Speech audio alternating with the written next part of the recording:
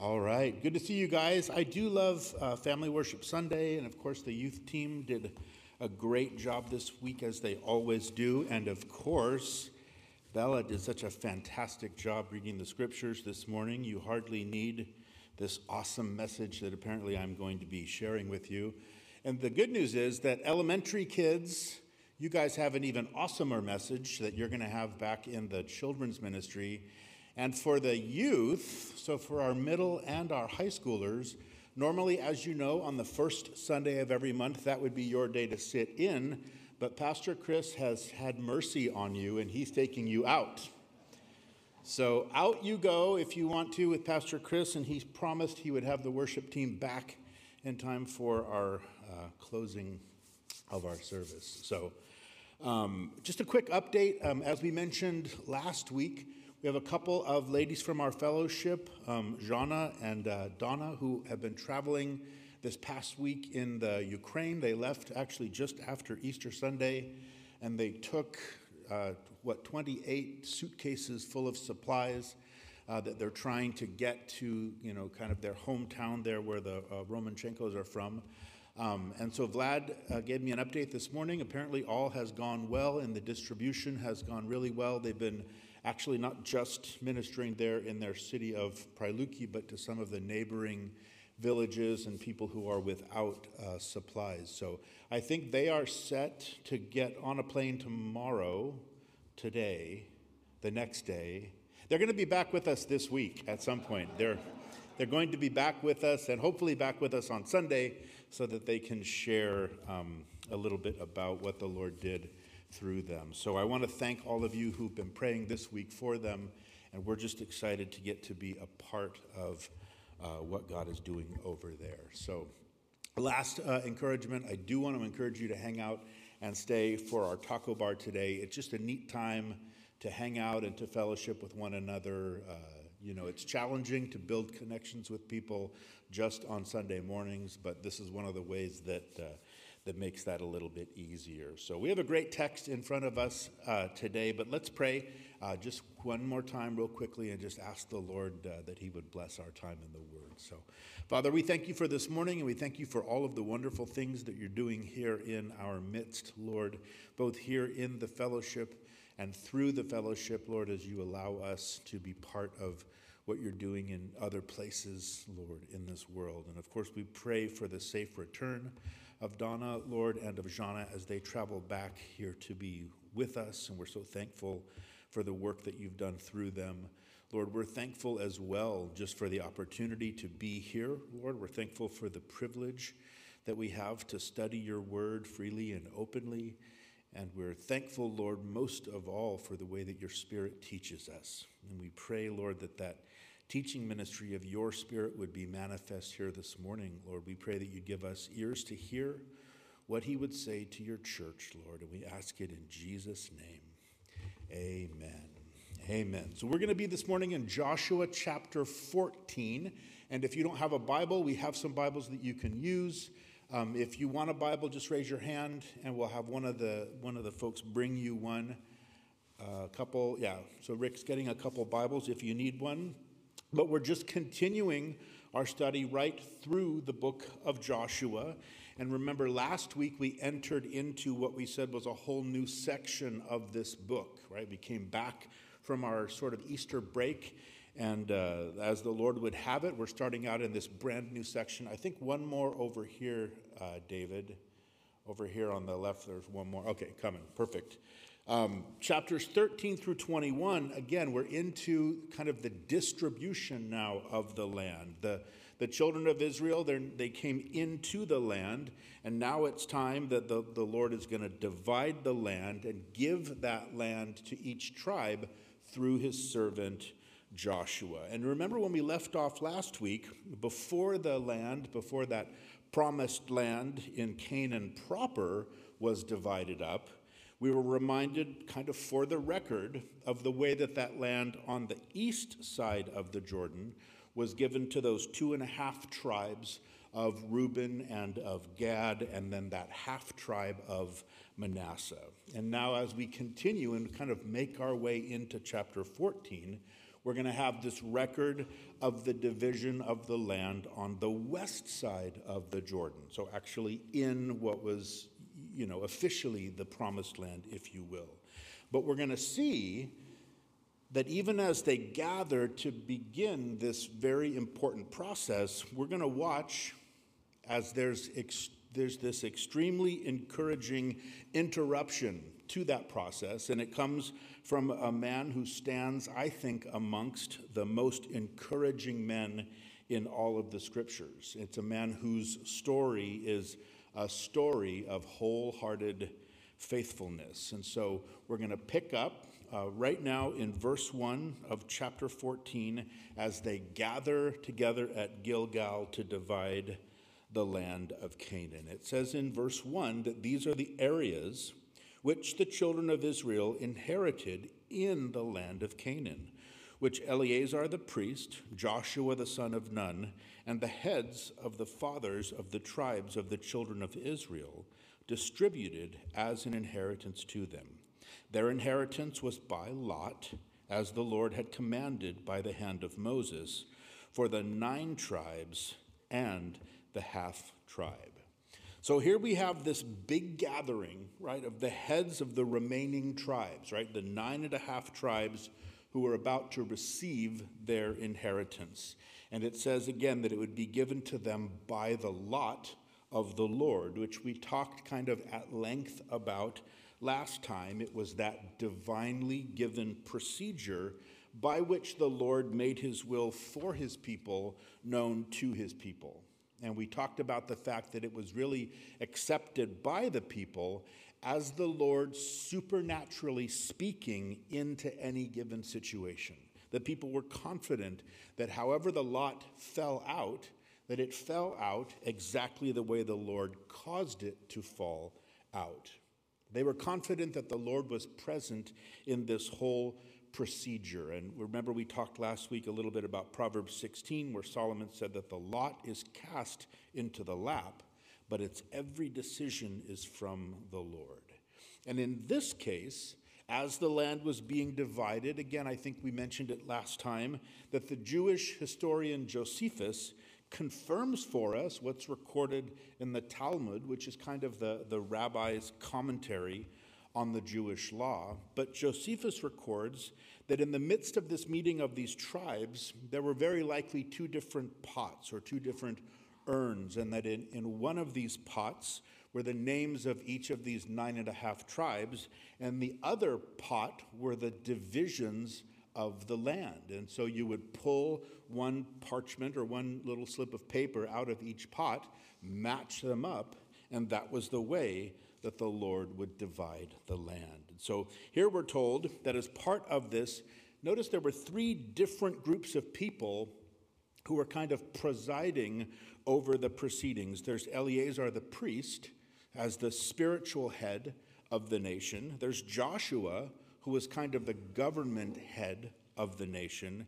And then you had the heads of the fathers of the tribes of the children of Israel. So it's kind of like we have these 3 different groups who are overseeing the nation, all of them here on hand to oversee this process. Again, they themselves are not dividing, they themselves are not distributing the land, but they're there to witness as the lot of the Lord makes these divisions supernaturally and very uniquely to each tribe. And so as we kind of picture this scene, right, we're talking about a substantial gathering of all of the significant people all gathered together there at Gilgal. Gilgal, we'll learn down there in verse 5, is where they are. Remember, this was the current capital of the Jewish people. It was that first place that they set up their camp after they had crossed over the Jordan. It's that place of memorial. Remember where those 12 stones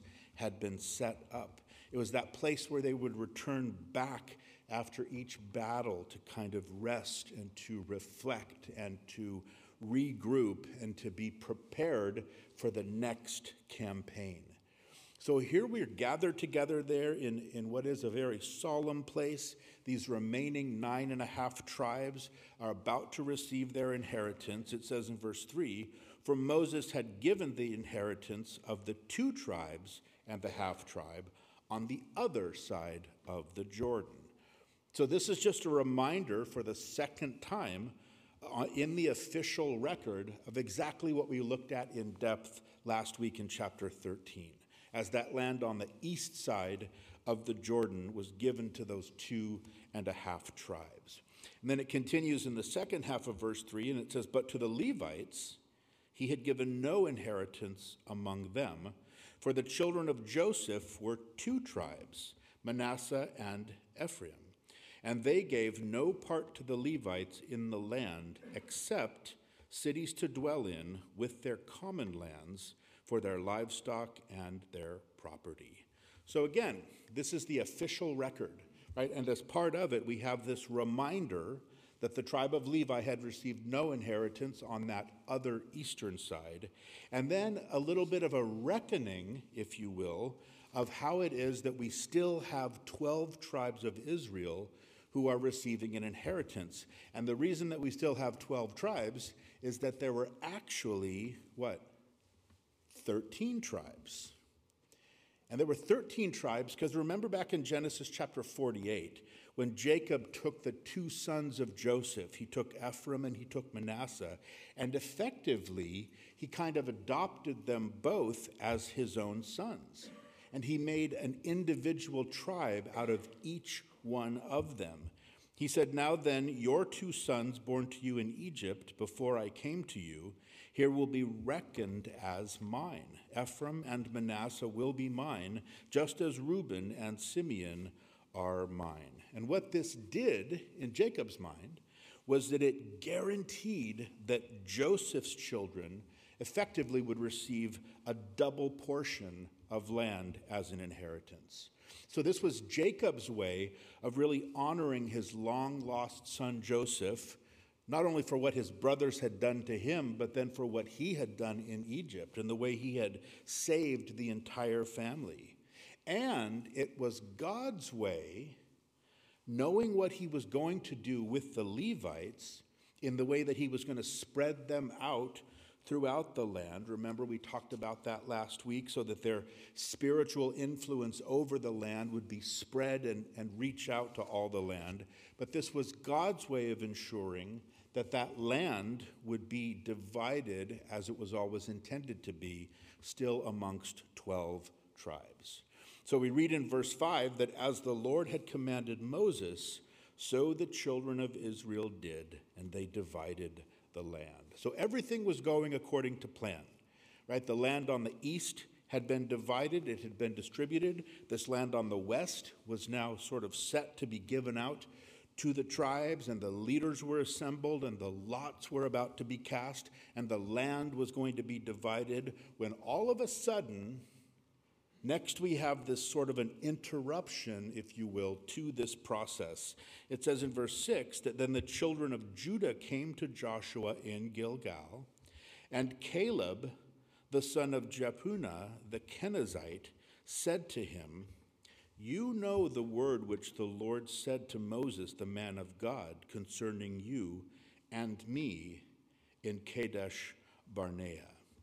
Now, just to pause quickly, so the tribe of Judah would have been the very first tribe who would have received their inheritance. They were the largest tribe. They were the most powerful tribe. They had over 76,000 warriors that came just from the tribe of Judah.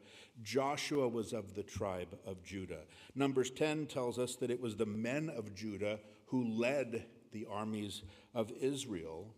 So they would have been the first to receive their inheritance, but even before the lot could be cast from the Lord to the tribe of Judah, Joshua's old friend Caleb, who himself was also from the tribe of Judah, he steps up, right? He steps forward to remind Joshua of a promise which the Lord had made to him 45 years earlier. And so think about this scene. We have got to love this guy, Caleb, because here he walks into the scene and he says, wait a minute. He says, I am all for you dividing the land. This is going to be great. Let's divide the land just like the Lord said we should, but there's one thing we need to take care of. So Caleb wants to finish up with a little bit of unfinished business, and it was unfinished business that Joshua certainly would have remembered, because Caleb and Joshua had a very long history with one another. And so now Caleb continues, and he was reminding them, of course, he's telling us a little bit about that history in these next few verses. This is Caleb's faith-filled history. He says in verse 7, "I was 40 years old when Moses, the servant of the Lord, sent me from Kadesh Barnea to spy out the land. And I brought back word to him as it was in my heart. Nevertheless, my brethren who went up with me made the heart of the people melt, but I wholly followed the Lord my God.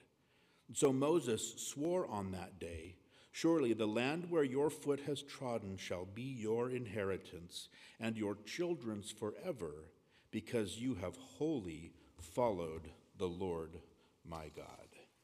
So Caleb says, hey, before you start dividing up the land to anybody else, and he reminds Joshua that Moses had promised him his own piece of land 45 years earlier.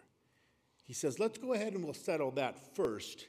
Then we can start dividing up the land amongst the 12 tribes. And of course, this takes us back to that very familiar account in Numbers chapter 13 and 14. Remember where the 12 spies who'd been sent out by Moses to spy out the land, the first time they got to the borders of the promised land 45 years earlier. You remember the story. Remember, 12 spies went out, and 2 spies came back, Joshua and Caleb. 2 spies came back with a faith-filled report, and the other 10 spies who came back, they came back with a fear-filled report. In Numbers chapter 13, it had said that then they told him and said, this is the fear-filled spies. They said, "We went to the land where you sent us, and it truly flows with milk and honey, and this is its fruit. Nevertheless, the people who dwell in the land are strong, and the cities are fortified and very large. Moreover, we saw the descendants of Anak there. The land through which we have gone as spies is a land that devours its inhabitants, and all the people whom we saw in it are men of great stature. There we saw the giants, the descendants of Anak, came from the giants, and we were like grasshoppers in our own sight, and so we were in their sight." And we know that this fear is so contagious, the whole congregation of Israel turned, and they were now afraid to go into the land. They wanted to stone Caleb. They wanted to stone Joshua. They wanted to get rid of Moses. And at that point, they wanted just to go back to Egypt.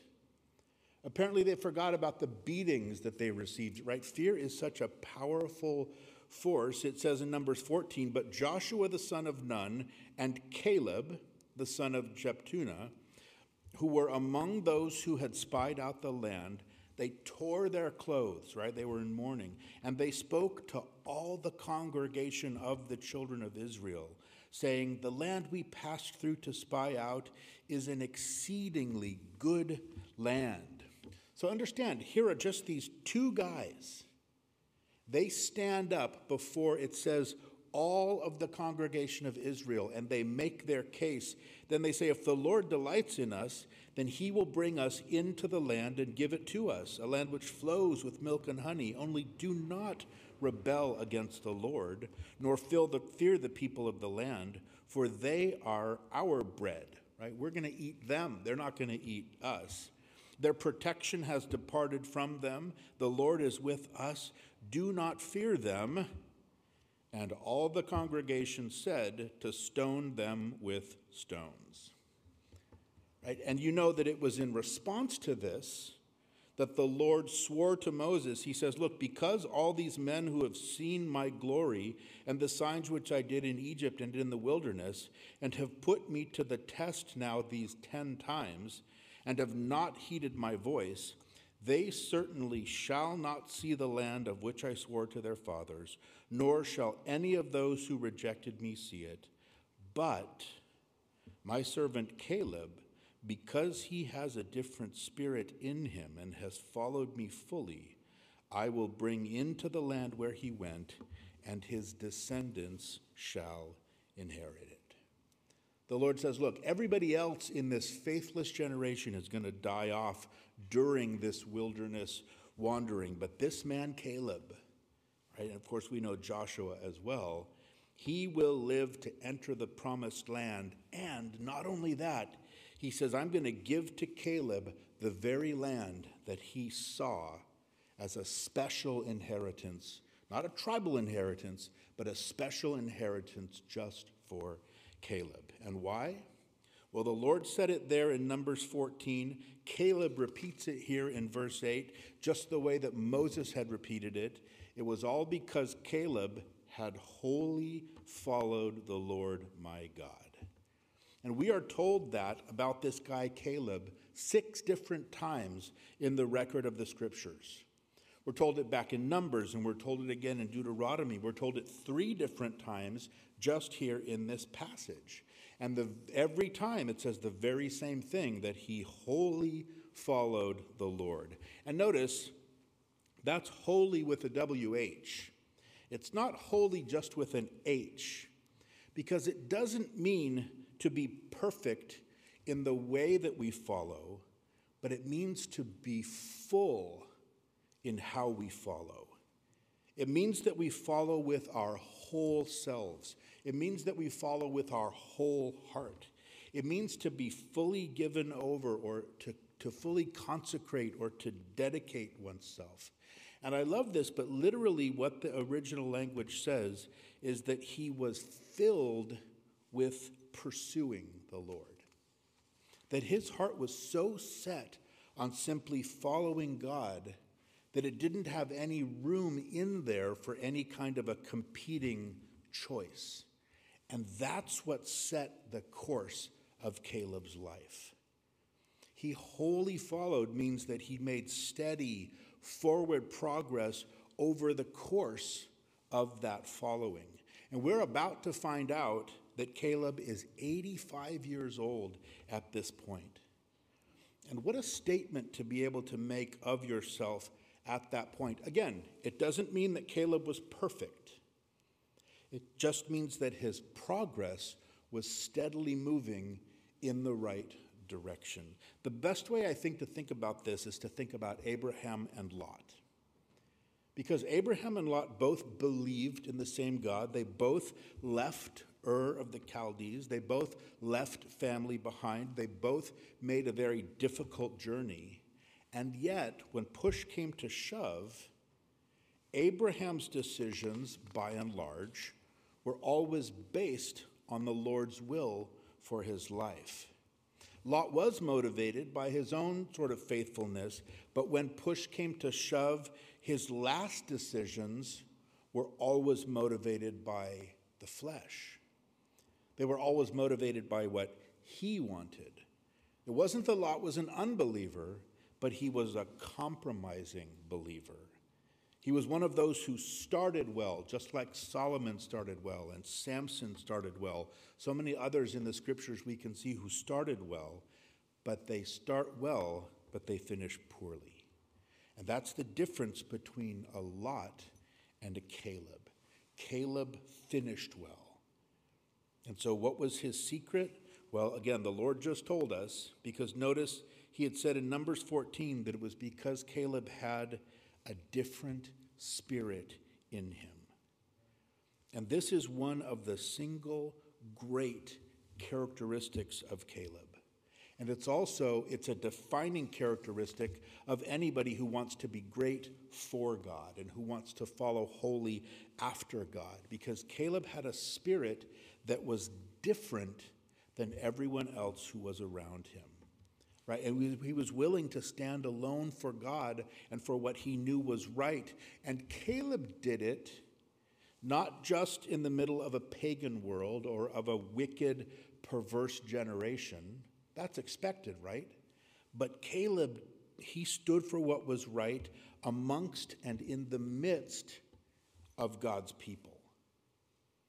And he ran the risk of being stoned by God's people as a result of doing the right thing. And you think about the godly character of Caleb, that he was willing to make that kind of a stand within the family of faith, right? It was just him and Joshua and Moses against all of the rest of Israel.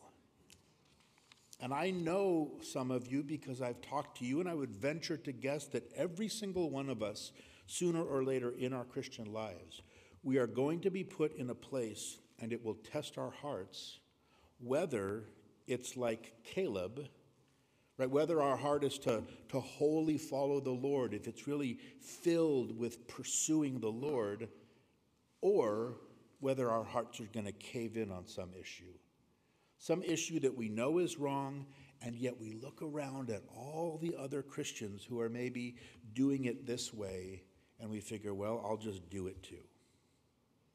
It can be a very lonely place to be a Caleb. It can be a lonely and a painful experience, and those of you who've been through it know it's a very difficult place to be, where you make some kind of a stand on some specific biblical principle when all of the other Christians around you are just caving in left and right.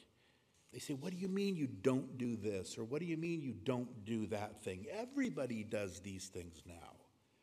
Or the church is saying, you know what, we just need to kind of change our definitions of things. We need to adjust our faith for the times. We need to be more tolerant, or we need to be more inclusive, and you're sticking to God's word, and all of a sudden now you're the fanatic. All of a sudden now you're the crazy person, because none of the other Christians are walking that strictly, and so now there's all this pressure on you. And yet yours is the life that pleases God. Right? You're the one who's in that right place. You're the one who's in that place where there's peace. And so what the witness of Caleb does for us here in our text is it forces us to look within us, right, and to really think through our commitment to the Lord. When people look at us, do they say, yes, that is a man or woman who wholly follows the Lord. That is how we're to walk with God steadily and consistently. Is that what they see when they look at us? Whenever we're presented with these kinds of different situations, again, where all of God's people might be going one way, and yet we know that God's word and we know that God's spirit are very clear to us that we need to be going in another way. And to Caleb's credit, that kind of a situation, he's presented with it and he says, no way. I'm going to make a stand here for God, and I'm going to stand on what God said to us. I'm going to stand on these promises that he's given to us. And Caleb had stood firm on that promise. He had held firm to that promise. He says in verse 10, and now behold, the Lord has kept me alive, as he said, these 45 years, ever since the Lord spoke this word to Moses while Israel wandered in the wilderness, and now here I am this day, 85 years old. Caleb had held on to this promise. He'd been waiting patiently for this promise for a full 45 years. Now that is a faith-filled history, amen? And I know those are two concepts that we don't like to see put together as they relate to our Christian lives. The concept of wait and the concept of 45 years. We don't like to wait 15 minutes, right? We don't like to wait 15 minutes in a line or in traffic. We don't even like to wait 15 minutes for DoorDash as we're sitting on the comfort of our own couch. But Caleb waited 45 years. And they were not 45 easy years. 38 of those years were the years of wandering in the wilderness, and the last 7 of those 45 years were the years of conquest that we just looked at in chapters 1 through 12. Years of battle after battle and campaign after campaign and king after king and army after army, and yet Caleb persevered because of God's promise. He persevered because of one simple thing that he himself says here in verse 10. He says, because the Lord said. 5 different times in 5 different ways. Look at the text. Caleb speaks in this chapter. He says effectively the very same thing. He says, because the Lord said so. Verse 6, the word which the Lord said to Moses. Verse 10, the Lord has kept me alive as he said. Again in verse 10, the Lord spoke this word to Moses. Verse 12, the Lord spoke in that day. Again in verse 12, he says, the Lord said. Right? God said it, and for Caleb, it was now as good as done. Because Caleb was a man who had such a deep reverence and a great respect for the word of God. Even in, right, and especially in those dark, difficult days. And it is so sad, there are so many Christians who, they see the word of God and they see some promise in the word of God as it relates to their lives, but then right next to that, they see this enemy, right? They see that stronghold that has to fall in order for that promise to come true for them. But they don't look at the word of God with eyes of faith, right? They don't look at the giants. They don't look at the fortified cities in light of the word of God, but instead they do the opposite. They judge the word of God in the shadow of the strength of all of those things that they see standing in the way.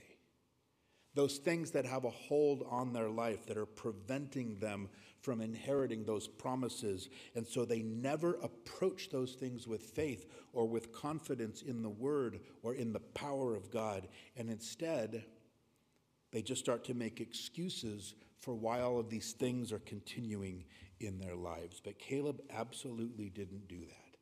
Caleb said, you know what? God said it. God said he would give us this power. God said he would give us this land. God said he would give us this portion. He gives us this Christ-likeness. God said he gives these promises, and I know he's going to do that in my life, even if it takes 45 years. And I think that it was receiving this promise that had kept Caleb alive, even as the Lord kept Caleb alive to receive the promise. Caleb knew he wanted to be amongst those people of God who were going to inherit all of these things that God had promised. And listen, you and I have the same promise of our inheritance, but can I tell you something? It is not 45 years away. Because we can start to experience it even here and now. We can start to experience all of that even here and now on this side of heaven. Now, heaven's going to be much better, of course. Amen?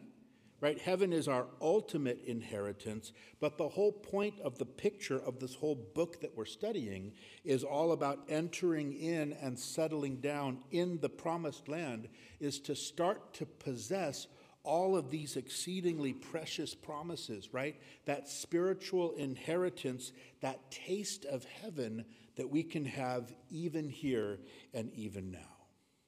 45 years is a long time to wait for the fulfillment of a pledge. It's a long time for faith to live on a promise. And yet Caleb waited. He waited through all of those weary years of wandering and the demanding years of the conquest, because he had a different spirit. He had this strong faith, and that's what sustained him through those difficult times. And just think for a minute, think about what this godly believing man had to endure during those years in the wilderness. Every single day, he had to watch people he knew and loved die in the wilderness and miss out on their inheritance. He had to listen every day to the constant murmuring and the constant complaining. He had to put up year after year with the unbelief of his fellow Israelites.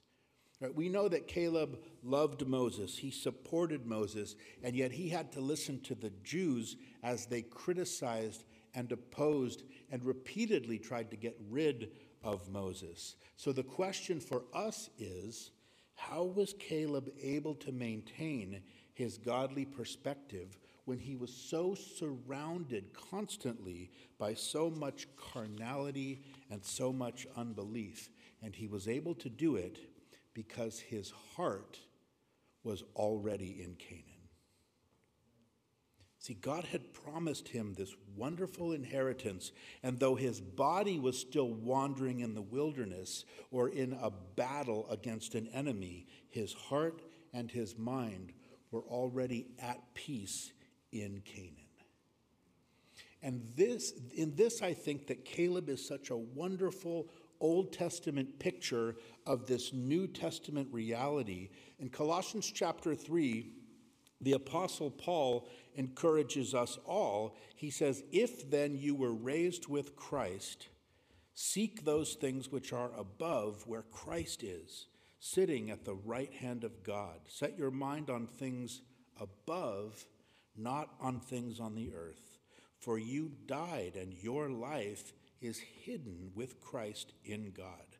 And when Christ, who is our life, appears, then you will also appear with him in glory." So the best Christian living comes from minds that are fully fixed on heaven.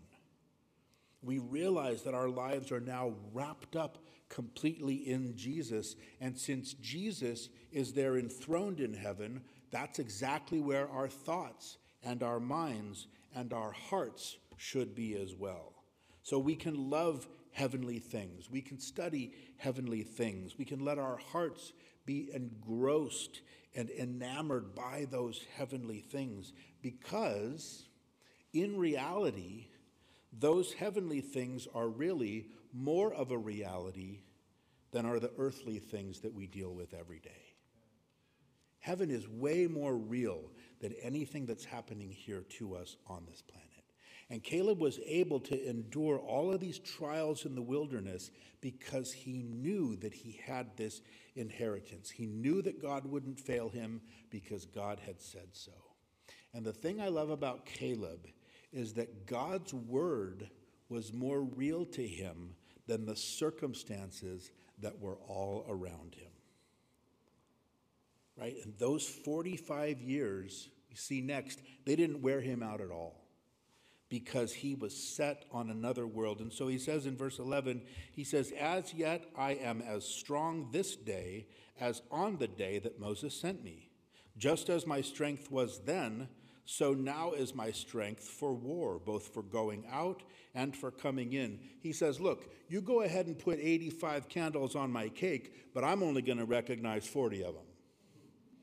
Right? He says, because I've got the same strength and I've got the same faith that I had 45 years ago when I first set foot on this land. He says, "Now therefore," verse 12, "give me this mountain," right? Or literally, "give me this hill country of which the Lord spoke in that day.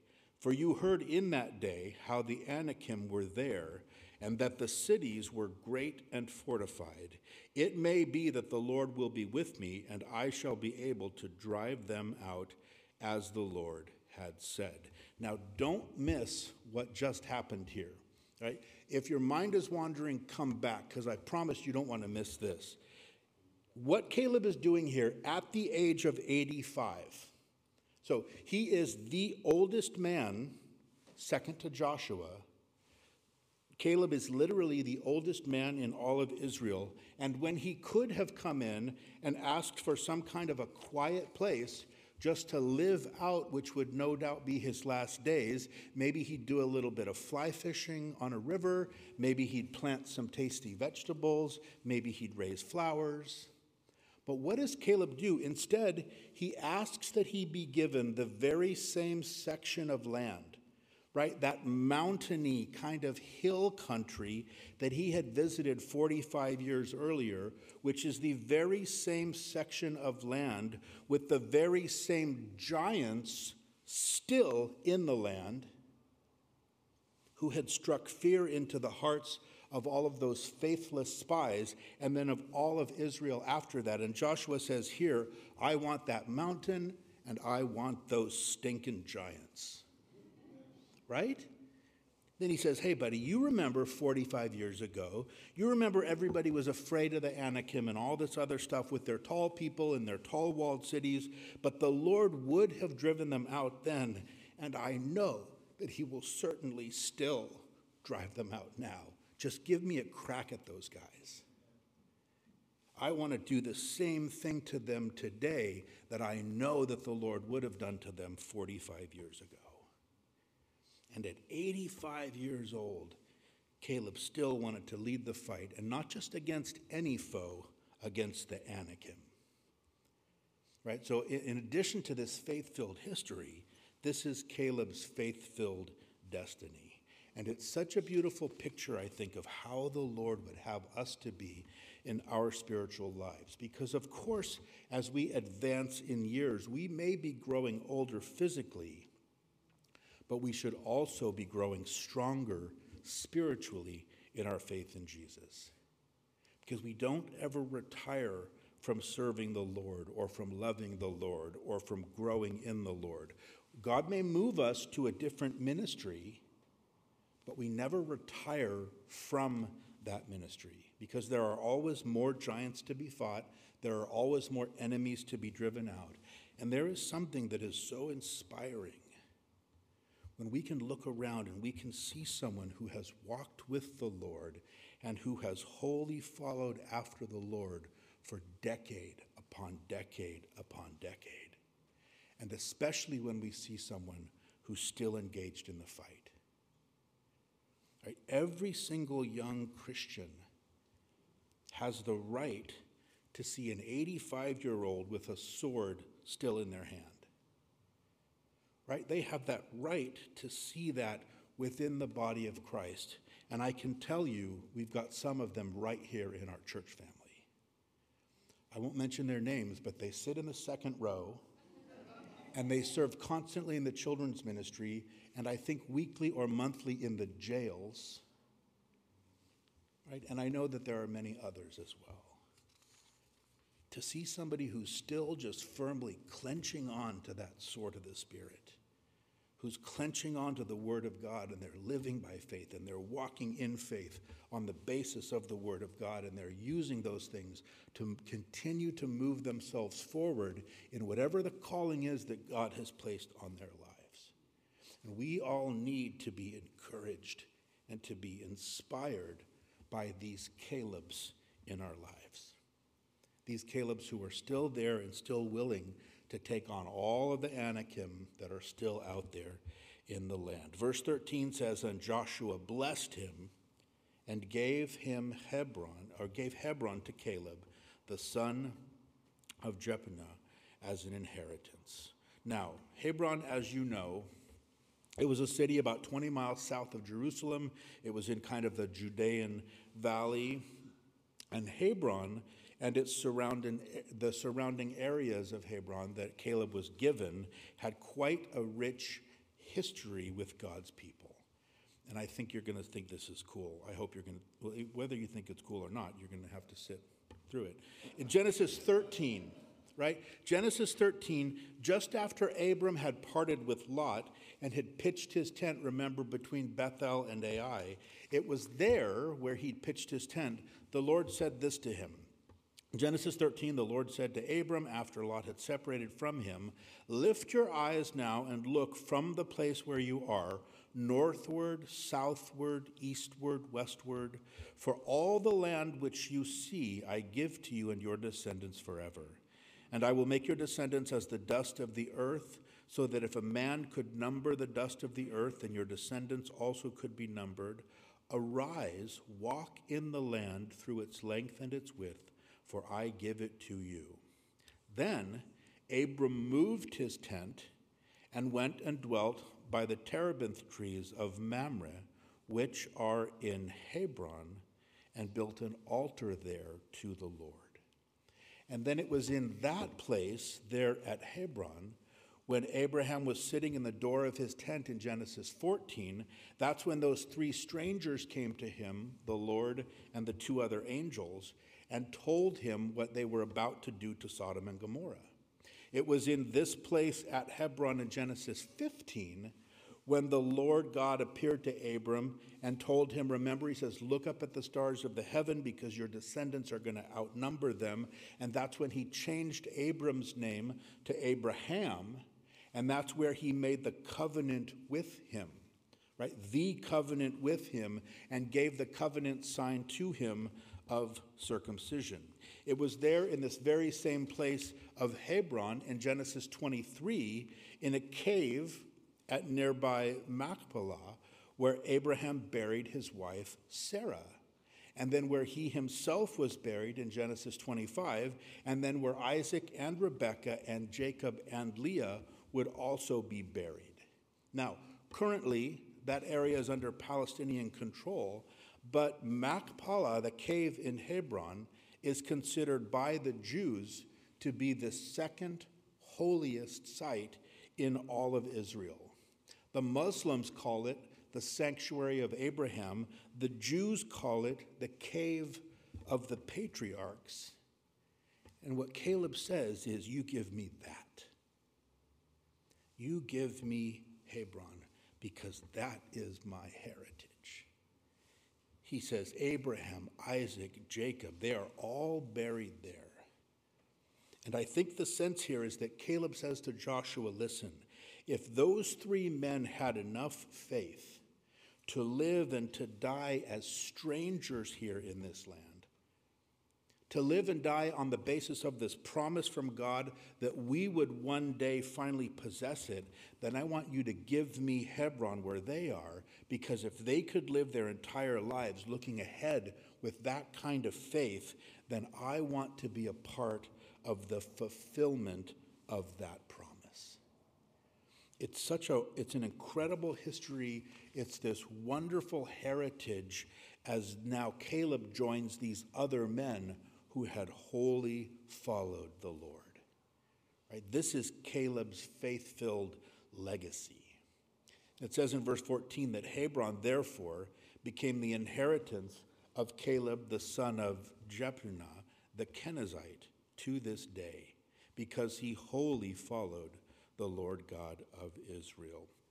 Now, I know that you noticed, because you are an especially smart and a well-taught group of Bible students, but you already noticed that this is now the second time in our text today that Caleb is noted as being the son of Jephunneh the Canaanite. First up there in verse 6, and now here again in verse 14. And these are not, I believe, they're not simply so that we can identify him, but they are there so that we can be inspired by him, and I think even to identify with him. Because in Genesis 15, we learn that the Kenizzites were an ancient pagan people, right? A pagan tribe who was living there in the land of Canaan around the time that Abraham arrived there. And some people speculate that they may probably have gone also down to Egypt with Jacob and his family to escape that very same famine in Canaan. And then somewhere along the line, Caleb's father's house, right, the family of Jephunneh, had joined itself to the tribe of Judah and had then been incorporated into the tribe of Judah, which is to say that Caleb is a man from a Gentile heritage who had been grafted into the Jewish family of faith and into the tribe of Judah, no less, the very tribe from which Jesus would ultimately come. Right? Caleb was very likely born in Egypt to Gentile parents who are now living there amongst these Jewish slaves. Caleb spent the first 38 years of his life as a slave, looking ahead in faith, just as the Jews looked ahead in faith. The name Caleb is a compound word that's made up of two different words, kal, which means all, and lev, which means heart. to signify that Caleb was all heart, or that he was wholehearted for Jehovah. And of course, that speaks volumes, doesn't it, to the faith of his father, Jephunneh, right? This grafted in Gentile. Because here's this boy, Caleb, who has absolutely no natural advantage, born as a slave to a Gentile family, grafted into the house of Judah, and yet this man is the man whom the scriptures declare wholly followed the Lord. And this is the man who becomes one of the most faithful servants of the Lord, not only in his time, but in all time. And we're going to see, spoiler alert, we're going to see that Caleb will be, of all the tribes in all of their allotted territories, Caleb is going to be the only one who drives all of the Canaanites out of his territory. All of the giant Canaanites out of his territory. We're going to see that his nephew, Othniel, was going to help him in some of his coming conquests. Later, Othniel would become the very first judge over all of Israel, right? Just continuing in that legacy of faith and of leadership. We're going to meet his daughter, Achsah, right, in the very next chapter, who's given to marry Othniel. She herself, we're going to see, demonstrates this great faith in the promises of God.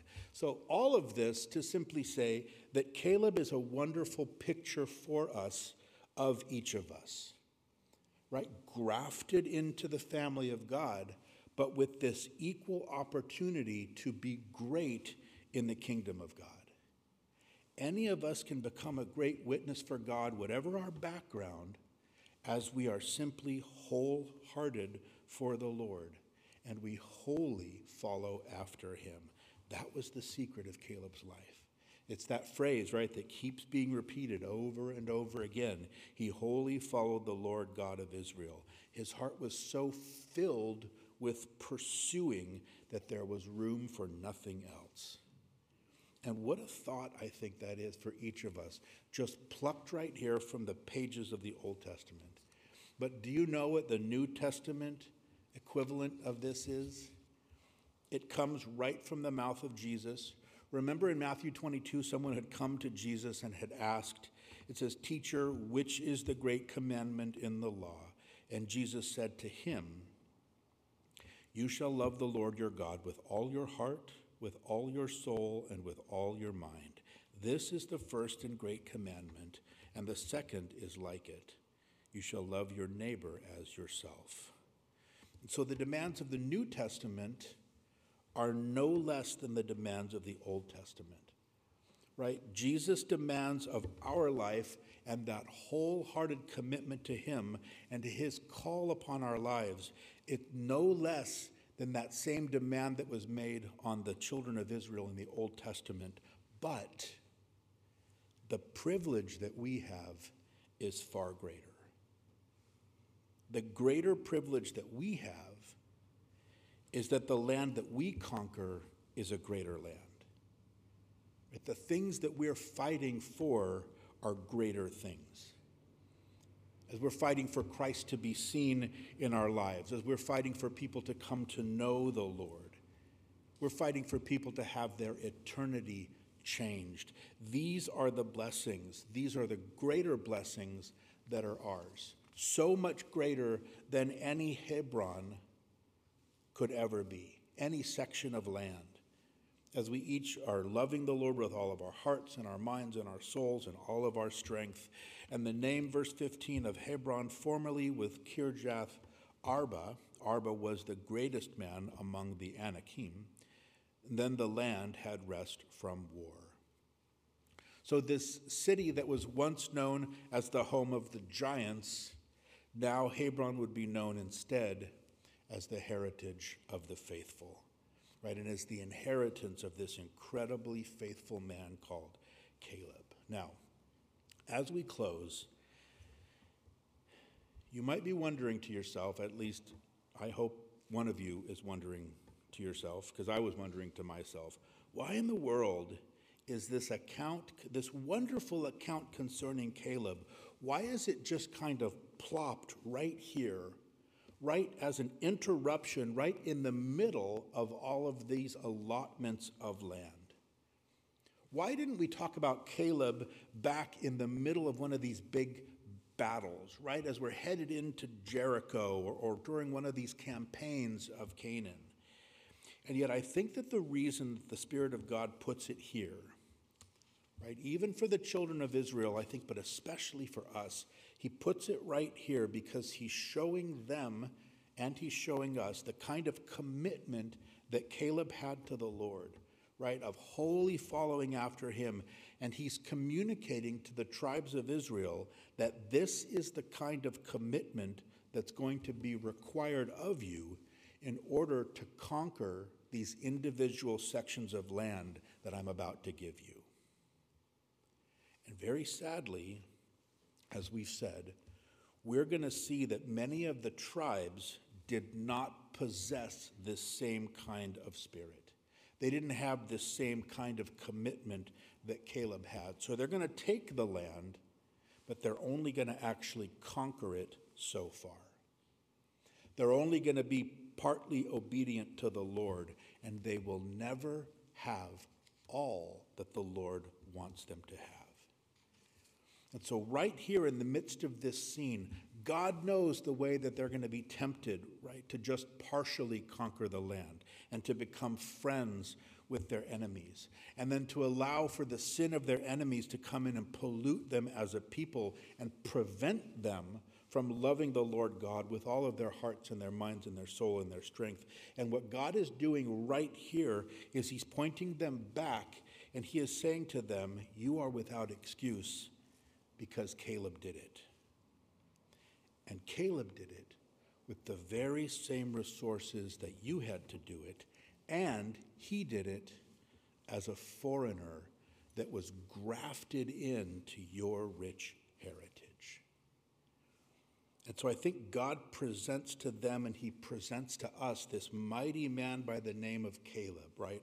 All heart, wholehearted Caleb, to wholeheartedly testify to the fact that a life of victory does indeed exist, but it requires that it's coupled with this wholehearted commitment to the commands of God, this wholehearted faith in the Word of God. Now, as we finish up today, we're going to finish by celebrating communion.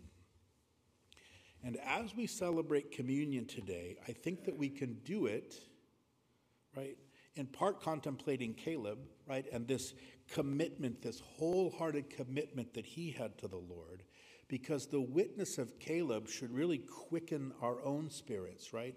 It should quicken our own hearts about our commitment to the Lord Jesus and to his sacrifice on the cross. Amen? To his sacrifice on the cross, which purchased for us the forgiveness of our sins. And it was that sacrifice on the cross as well that provides us with this rich inheritance, right? A far greater inheritance, right? Greater than any Hebron that you could have, right? And that's an inheritance because of Jesus' sacrifice on the cross, because of what we celebrate here as we celebrate communion. It's an inheritance that we can and that the Lord wants us to start enjoying even right now here this morning.